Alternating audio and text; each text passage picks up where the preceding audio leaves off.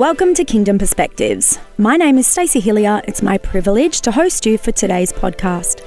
Kingdom Perspectives is all about getting God's perspective on life, culture and ministry. In a world of increasing noise and deception, we need to cut through the confusion and the complexity of the times we live in and get God's perspective on our lives. I encourage you today to click on the subscribe button to automatically receive this podcast on a weekly basis. Also, if you'd like to leave us a brief review, that would be a great blessing to us. It is now my privilege and honour to introduce the man who speaks on this podcast so brilliantly, Pastor Corey Turner. Wow, what an introduction, Stace. How are you doing? I'm doing really well. How about you? Yeah, great, thank you. Looking forward to another episode. Yes, and we are coming out of, hopefully, this COVID season for those who are listening in real time. We are, and I'm looking forward to the restrictions easing because I think we're all getting a little bit tired of it. Have you loved your children going back to school? I have. I love my kids, but It's a good thing when they can connect with their friends again and get back to some normality. So what about you? Yeah, I've loved them going back to school as much as I've enjoyed the time with them. But even more of a highlight for me has been actually being able to go to a cafe. Praise Jesus. Yes. Absolutely. So much so that now there are lines out the front waiting to get in because everyone's just back on it. Everyone wants a piece of the action. They do. And here's the thing. I went to my favourite and before I went in, they said, okay, you can stay 30 minutes if you're having a drink. You can stay 1 hour if you have something to eat. So I ordered a crust so I could stay an hour. Wow. Yeah. Well, it's like there's the coffee police that are out now. Seriously. We're going to get fined if we are like 32 minutes. How do you feel about being fined by the police? Not excited by it. No? I used to be a police officer and I hated that part of the job. Let me tell you a story, Stacey. Oh, I can't wait. I remember back in year 2000, I was working as a rookie cop on Flinders Street and there was a particular laneway where we were asked to book people with tickets for jaywalking. Mm-hmm. But literally it was like less than 3 meters, the laneway. Right. And like 1,000 people jaywalk across that. What? So can you imagine how popular I was to stand there with my compatriots and colleagues handing out ticket after ticket? I think it was about $50 for every person jaywalking. And then I decided this is not the job for me. No, you don't like being the bad cop. No, I don't. You like being the guy everybody likes. That's it. But do you know what? I feel like those people who were jaywalking didn't have a good grip on self-leadership. They didn't. It's a great segue to what we want to talk about today. Thank you. Let's get on point. You're welcome. So we do want to talk today about Kingdom Perspective on self-leadership. Perhaps if we start with what is self-leadership? Well, I'll answer that question by telling you a funny, humorous story, which incriminates me a little bit, but it illustrates the point. Several years ago, I went swimming in a 50-metre Olympic swimming pool, right? And as you do, and after I finished my session, I hopped out of the pool, and as I was walking back to my towel, I heard some giggling behind me. Oh, never a good sign. Not a good sign. No. I looked around and there was a whole lot of primary school students with parents all lined up against the side of the pool. There were swimming instructors, teachers, and a number of them were looking my way with a smile on their face. Mm-hmm. I didn't know what it was about, so I just kept on walking. You thought normal. That's totally it. Absolutely. Normal. Get your people cameras laugh out, at me people. all the time. So I walked over to my towel and I bent down to wipe my legs and my back and etc.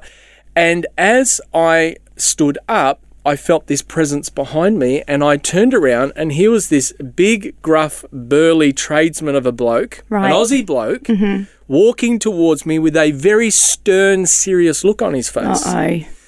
And I'm sort of looking at him like, what am I in trouble for? What have I done now? What fine am I going to get now?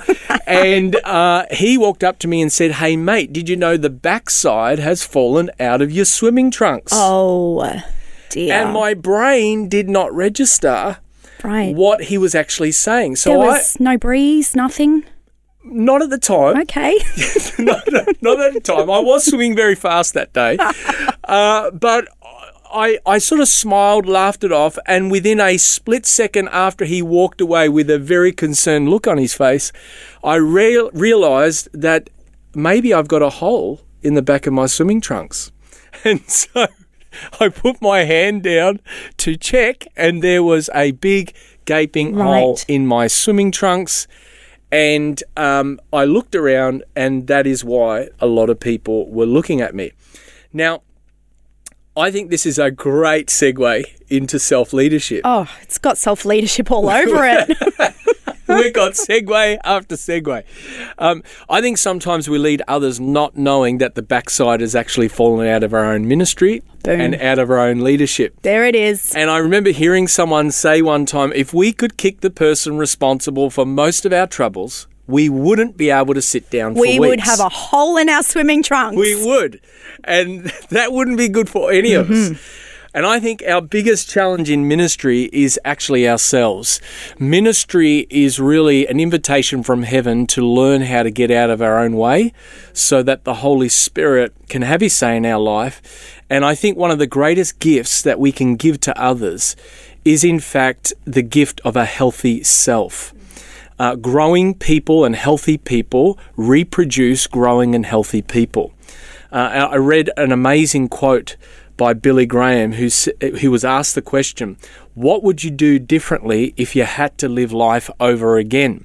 And he answered, I would have spent twice as much time preparing myself for ministry and half as much time actually leading and preaching.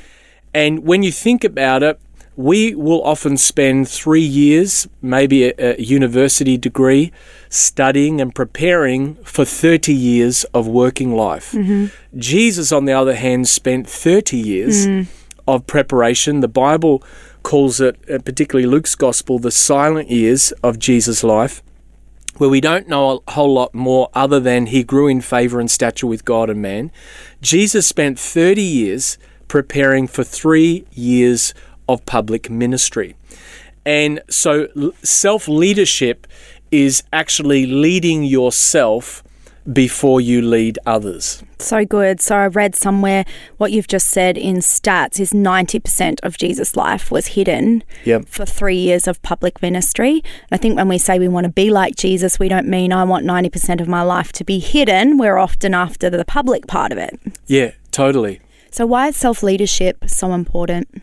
Well, I think the reason it's so important is because it's so easy to deviate away from true north. 1 degree off centre today could result in our leadership and our ministry being kilometres off where it needs to be in weeks and months and years to come.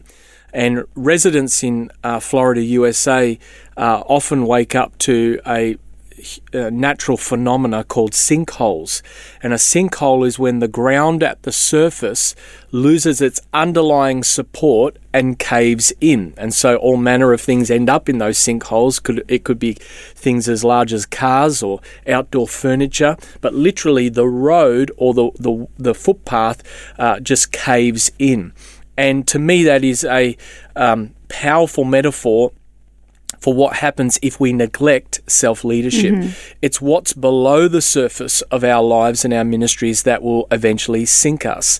Think about what sunk the Titanic, as you look at the history books, wasn't what was above the surface, it was what was invisible, what was hidden below the surface. Only 10% of an iceberg is actually visible above the surface. It's what's below the surface, which is, as you've pointed out, 90%. 90% of Jesus' life and ministry was hidden. The same is in our own leadership. And so what self-leadership is taking responsibility for what's under the surface of our lives. Yeah, because it could be so easy as leaders to put most of our focus and our attention on the public aspects of our life and our ministry because it gets us the most accolades, the most praise. It can often form the bulk of our identity if we're not careful. And yet good self-leadership will put more focus and attention on the parts of life that are unseen, right? Yep. So what are those specific things that represent the 90% of what's under the surface of public ministry and leadership? Really important question, and there are several. I'm just going to share with you briefly 5 today that I want to highlight and I think are quite relevant for not only people in ministry, but people who are in all walks of life wanting to pay attention to this area of their life. And the first is connection. And this has to do with intimacy with God. It's where we ask the question, am I growing closer to God? And this would be a question that I would ask myself regularly. Am I just going through the motions of my intimacy with God, my relationship with God, or am I actually growing closer to Him? Is my connection with God increasing? John 15:5 talks about apart from Christ, we can do nothing. And to the point that we're convinced of that truth will actually determine the depth of our intimacy and connection with God. There is no substitute for time with God. Doesn't matter how talented you are. Doesn't matter how much money you have, what your surname is, what degrees or titles are before your name. What matters is, do you have a passionate, vital, intimate connection with the presence of God? I can remember in Bible college, whilst I learnt a lot of great things in the classroom, it wasn't what was in the classroom that really impacted me as it was a conversation with our own resident, Dr. Mike Gretschko, here at Numa Church. But he was a real mentor and leader in my life. And he said to me, if you want to be a man of God, wake up every morning, spend an hour reading the Word and studying it, and then spend another hour praying into it. Do that for the rest of your life, and then you'll begin to understand what it means to walk with God and be a man of God. And like an arrow to the heart, it just pierced my heart and challenged me about my level of self-leadership in this area.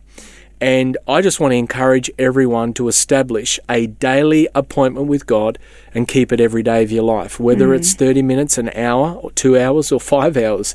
The length of time is not so much the point. However, I would say the more that you fall in love with someone and the more that you are, particularly in your relationship with God, hungry to learn, to get to know Him, the more you actually want to spend time with Him. So time does matter. So I think that I would just be encouraging people, as I have tried to practice what Dr. Mike had encouraged me around, I'd encourage everyone to think about, do you have a time and a place where you meet with God daily? So good. And one of the things you touched on a little bit earlier was sometimes we can make small degree shifts and we end up facing in a bit of a different direction. I remember hearing Pastor Bill Johnson speak about connection a few years ago, especially for those in ministry or those who have, for example, a teaching ministry or they're writing regular devotions or discipling people. He posed this question. He said, what do we call it when somebody is intimate for a profession? And it gets you thinking. We all know what that is. And he said, well, for pastors and leaders, if our only connection or time of intimacy with God is so we can produce a sermon or produce a devotion or produce a discipleship tool, that is what we've become in the kingdom. And so connecting with God in that 90% below the surface and being intimate in Him for no other reason than just being with Him and loving Him and becoming more like Him is so important. It's huge, and it's what you're saying has so much truth to it. And I think there's a big difference between going to the Scriptures to feed others and going to the Scriptures to feed yourself. Going to the prayer closet to feed others and going to the prayer closet for your own heart. It's what comes out of the overflow of your own intimacy with God that actually feeds people. I'm challenged by the idea that all I can ever do in my ministry is pass on my history with God. And if I've got no history with God, if I've got nothing to show for my own relationship and my intimacy with God, what am I actually going to pass on to others? And so I would encourage everyone listening to actually write down, what does your time with God look like? And when are you going to commit to that in your daily schedule? And once that's in, like you would keep a very important appointment with the Queen, or I don't know if the Queen's visited your house lately, Stace. I know you are a queen, but hopefully not a drama queen. But when it comes to an important appointment, we all keep those. Look, because I've had my time in connection and intimacy with the Lord, I'm displaying the fruit of the Spirit right now, Brilliant. Self-control. Out of the so overflow much of your I could heart. say back. Yeah, totally. Yeah, but connection is so important in our self-leadership, isn't it? What are some of Absolutely. the other aspects we need to focus on? The second one we want to talk about is calling, and that's got to do with clarity of vision. Yep. So one of the questions that I ask here is, am I clear on God's vision for my ministry? Right. Habakkuk chapter 2, verse 2-3 talks about writing the vision, making it plain, Yep. so that those who run can read it. And God's vision for us is like a blueprint for daily action. Vision is a clear and compelling God-given picture of the future. And in Acts 26:19, the Apostle Paul talks about, I was not disobedient to the heavenly vision. There are lots of things that are optional extras in life, but when it comes to the call of God upon your life and the vision that He has given to you, particularly for the ministry that He's called you to that impacts others, there is a sense of consecration to that vision, of ownership, the need to be clear on that.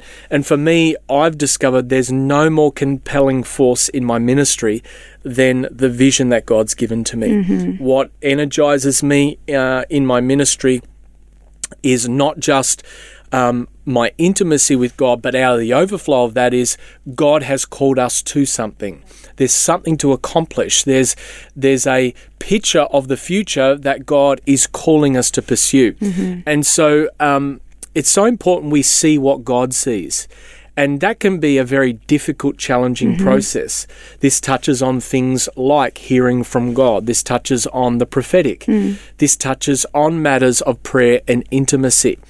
In Isaiah chapter 6, verse 1-8, we see this unusual and amazing encounter that the prophet Isaiah has. He gets a picture of heaven, and he has an encounter with God where he sees God for who He is, he sees himself for who he is, and he sees his surroundings and the culture that he was living in for what it was. And so there are three things there that I would encourage everyone to really pay attention to when it comes to seeing what God sees. Firstly, look up. You've got to fix your attention and your focus upon the source of vision, which is the Holy Spirit. That practically looks like prayer. It looks like reflection. It looks like searching the scriptures. It looks like centering yourself on the presence of God and finding that point of connection. That's why calling comes after connection, because until you establish the connection, you're not going to get clear on your calling. And so for me, it begins with looking up. Secondly, you need to look in. Yeah. You need to find out about you and what makes you tick, your wiring, your gifting, your passions, those things that really motivate you. And I firmly believe you cannot get an accurate view of yourself if you don't have a clear view of who God is. But as you have a clear picture of who God is, prophetically, God begins to give you a clear picture prophetically of who you are and your purpose and your destiny. And then the third aspect of that is you need to begin to look out. Look out at those who maybe are speaking into your life. Look out at surrounding community and culture and what are the needs that are present in the culture. The vision that God gives you, the call that comes upon your life, actually will serve and meet a need in the world around you. So as we look up, we look in, and we look out, we start to get clarity on the call and the vision upon our lives. And I would encourage everyone listening to think about writing down what they best feel describes their calling presently as they go through that process. I love the order you've put that in, because I think often people look in first, and then it's almost like they ask Jesus to follow them into what they want to do, rather than following Jesus, looking at him first and letting him inform the calling. And often this is why people end up a little bit disillusioned in life, and how did I end up here? I don't understand what happened. But it's really important in self-leadership, the order that you've put that in. It's brilliant. And just on that, I think that is a really important point, because when people often lose their way, one of the questions that I ask is, who are you following? Yeah. Are you following yourself? Are you following social media? Are you following the culture? Are you following some celebrity leader? Who are you following? Because Jesus said, if you follow me, I'll make you something. And so when I find that I'm maybe just deviating off course a bit, I come back to, well, what am I following? Who am I following? Because as I follow Christ and not try and get God to follow my grand ideas, I find that it becomes far easier to live the life that He's called us to and to pursue those things that are on His heart. Yeah, and I don't think anybody is intentionally setting out to go, I'm going to go my own way and ask Jesus to come with me. Yeah. But again, it's another one of those subtle shifts that when we pay attention to our self-leadership, we pick up on these things. So we've got connection and we've got calling. Give us another C. Absolutely. Everything is beginning with C today. You're a real preacher. Like Sesame Street, this episode is coming to you from the letter C. The third thing that I want to talk about is chemistry, and this all has to do with relationship with others. And one of the questions that I ask myself regularly, well, how healthy are my relationships?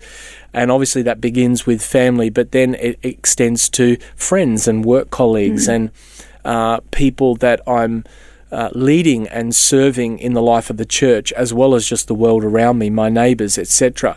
In Matthew 22:36-39, we are presented with both a vertical relationship that we've got to pay attention to and a horizontal relationship. Love the Lord your God with all your heart, soul, strength and mind is the vertical. Love your neighbour as yourself, that's the horizontal. We cannot afford to just think that if we just prioritise the vertical, which is those first two sort of self-leadership values or pillars, that everything's all okay. There must be a horizontal connection. What we encounter with God must actually overflow into our world around us. And so just as in real estate, it's all about location, location, location, in ministry and in life, it's all about relationships. And I've found that particularly in ministry, leading a church, most people tend to leave a ministry or a church because of conflict in a relationship than they will about a particular program or a way of approaching ministry in the life of the church. I can still remember when I was travelling full-time speaking, travelling around the galaxy, I headed to an amazing church on the outskirts of Sydney, and this church really focused and emphasised on all things family and relationship. And I remember getting there, the first time I visited this church, I jumped out of the car and was met with a young 13 or 14-year-old teenager who rather maturely welcomed me as the guest speaker that night.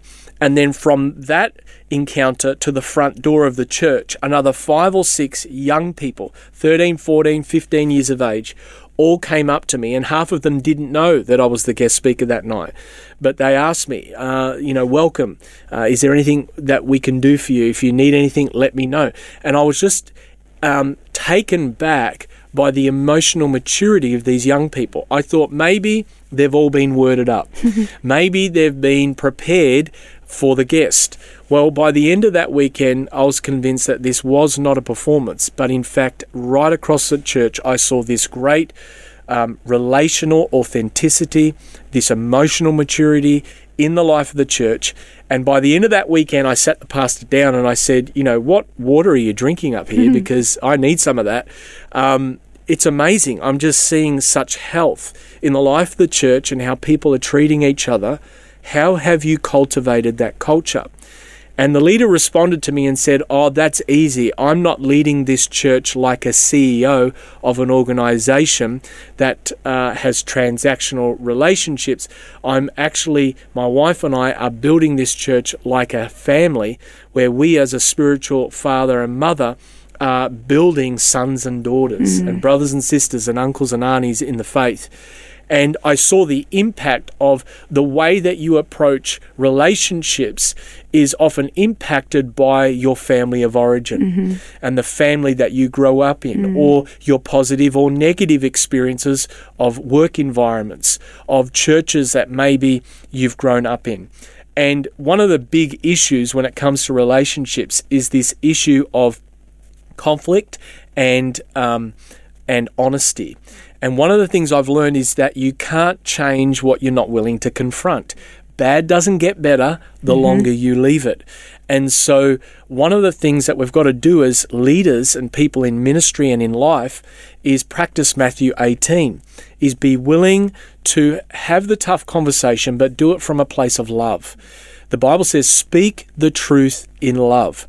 And sometimes in our desire to want to be liked or for people to not think ill of us, we actually hide the truth. The Bible says shine a light on the truth, but do it in a way that loves people and honors them for where they're at. And so I think healthy relationships begins in the leader's own life. And I have friends in my world, in ministry, who have reflected on some of the challenges and issues that they were seeing emerge out of the church that they were leading. And they saw that it almost mirrored some of the challenges that they were facing in their own family. Wow. And as they began to focus on their own backyard and change some things about attitudes and mindsets and habits in their own family, it immediately had a direct effect upon the health of the life of the ministry and church that they were leading. And so I would encourage people to take a stock take on their relationships. Where is their closest relationships at? And what is the health level of that? And are there any unresolved issues that need to be brought up and dealt with and talked about? And is there a reason for why we wouldn't want to try and resolve those issues? Relationships with others, as it applies to chemistry, is really important. It's really good. I think one of the saddest things in leadership is people who don't take the time to pay attention to their chemistry and relationship with others, and they might hit the goal. They get there, they turn around, there's no one with them, they're there all alone, and life is so much better when you do it with others, for sure. So we've got connection, calling, chemistry. What's next? Let's talk about capacity. This all has to do with your posture of learning. It's where I ask the question, who am I learning from? Am I cultivating and building the type of relationships with people that I'm allowing them to speak into my life? And teachability is a big part of this. Capacity is the ability to receive, hold, or absorb weight. And one of the things that I think we need to do as leaders is be honest about where is our capacity level at. Leaders come in different sizes. And the way that I think about this is when it comes to a meal. You go to a restaurant, you have an entree, a main, and a dessert. There are different size plates for different elements of that meal. And some of us as leaders have entree size capacity. Other people have main meal capacity. Others are more your lemon meringue pie dessert.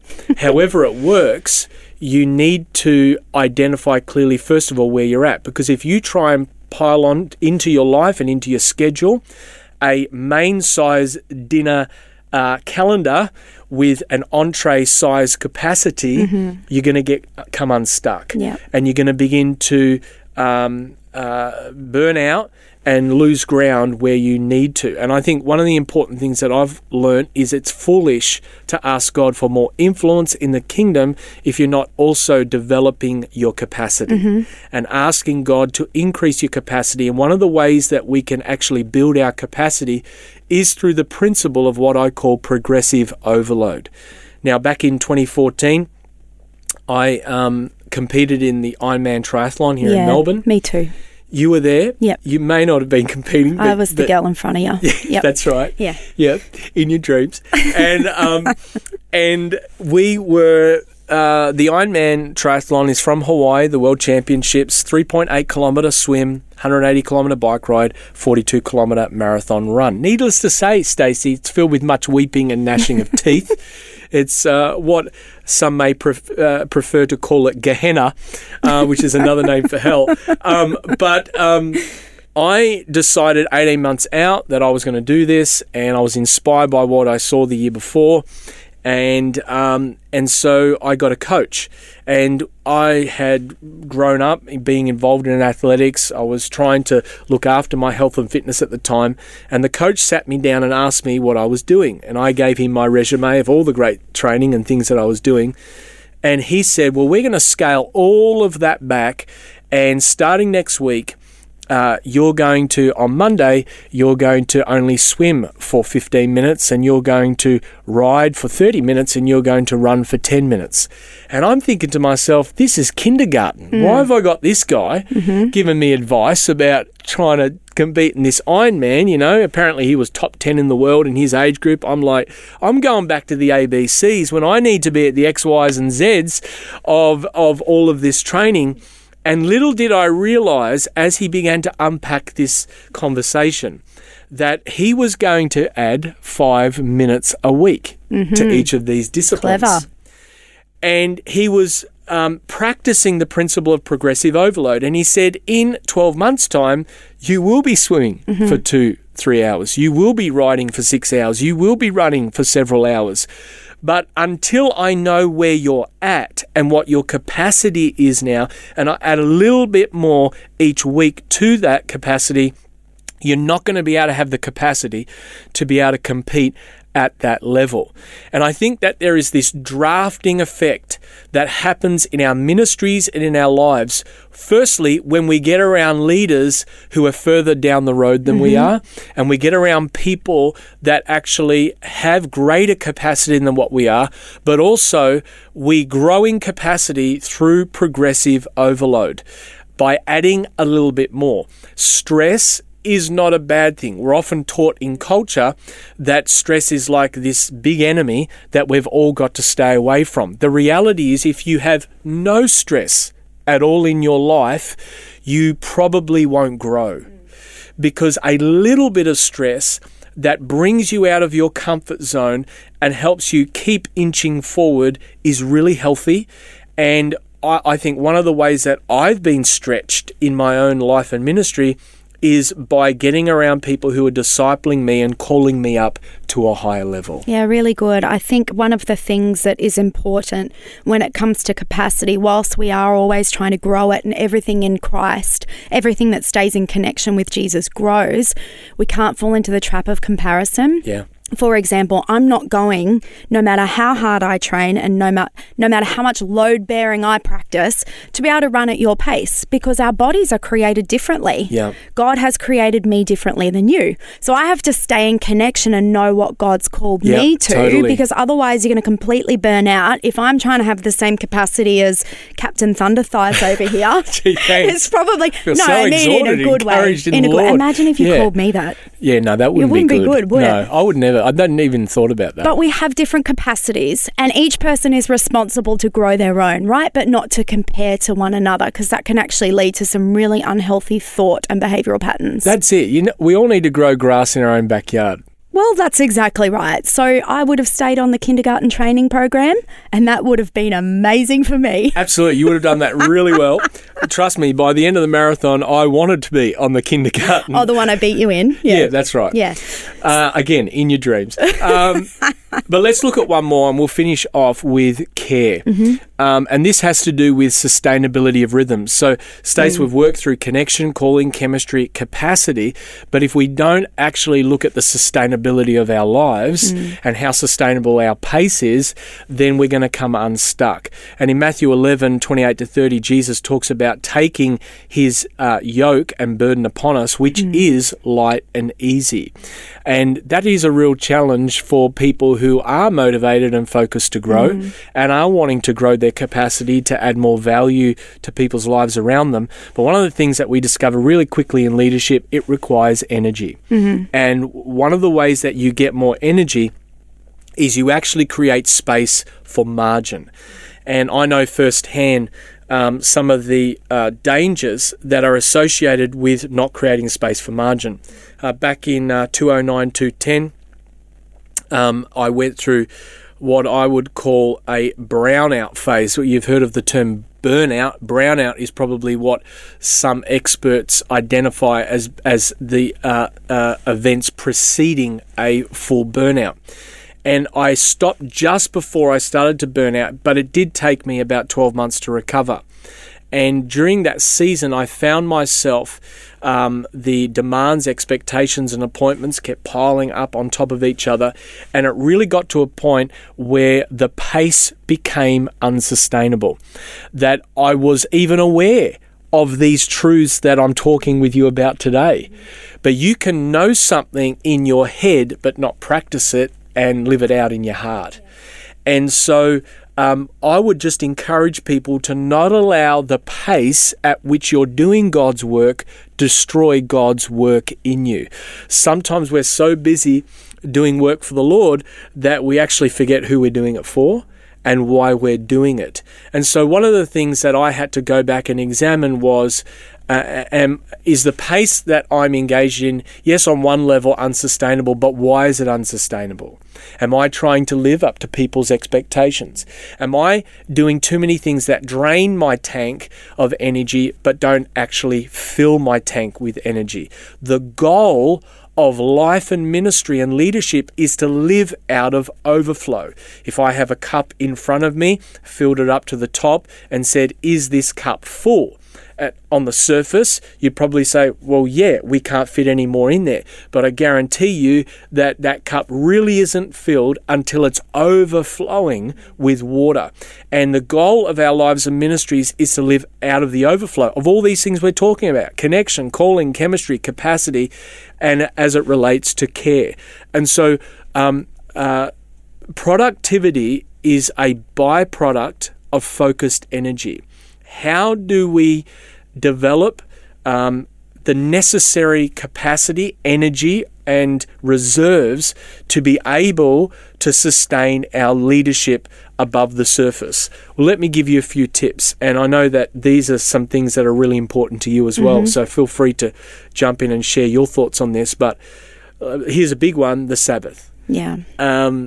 Sabbath is, by and large, completely ignored in our culture.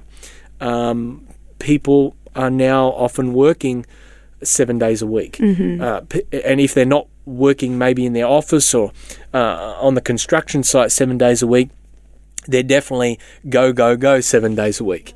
And Sabbath is a deliberate decision to stop, be still, and know that He is God.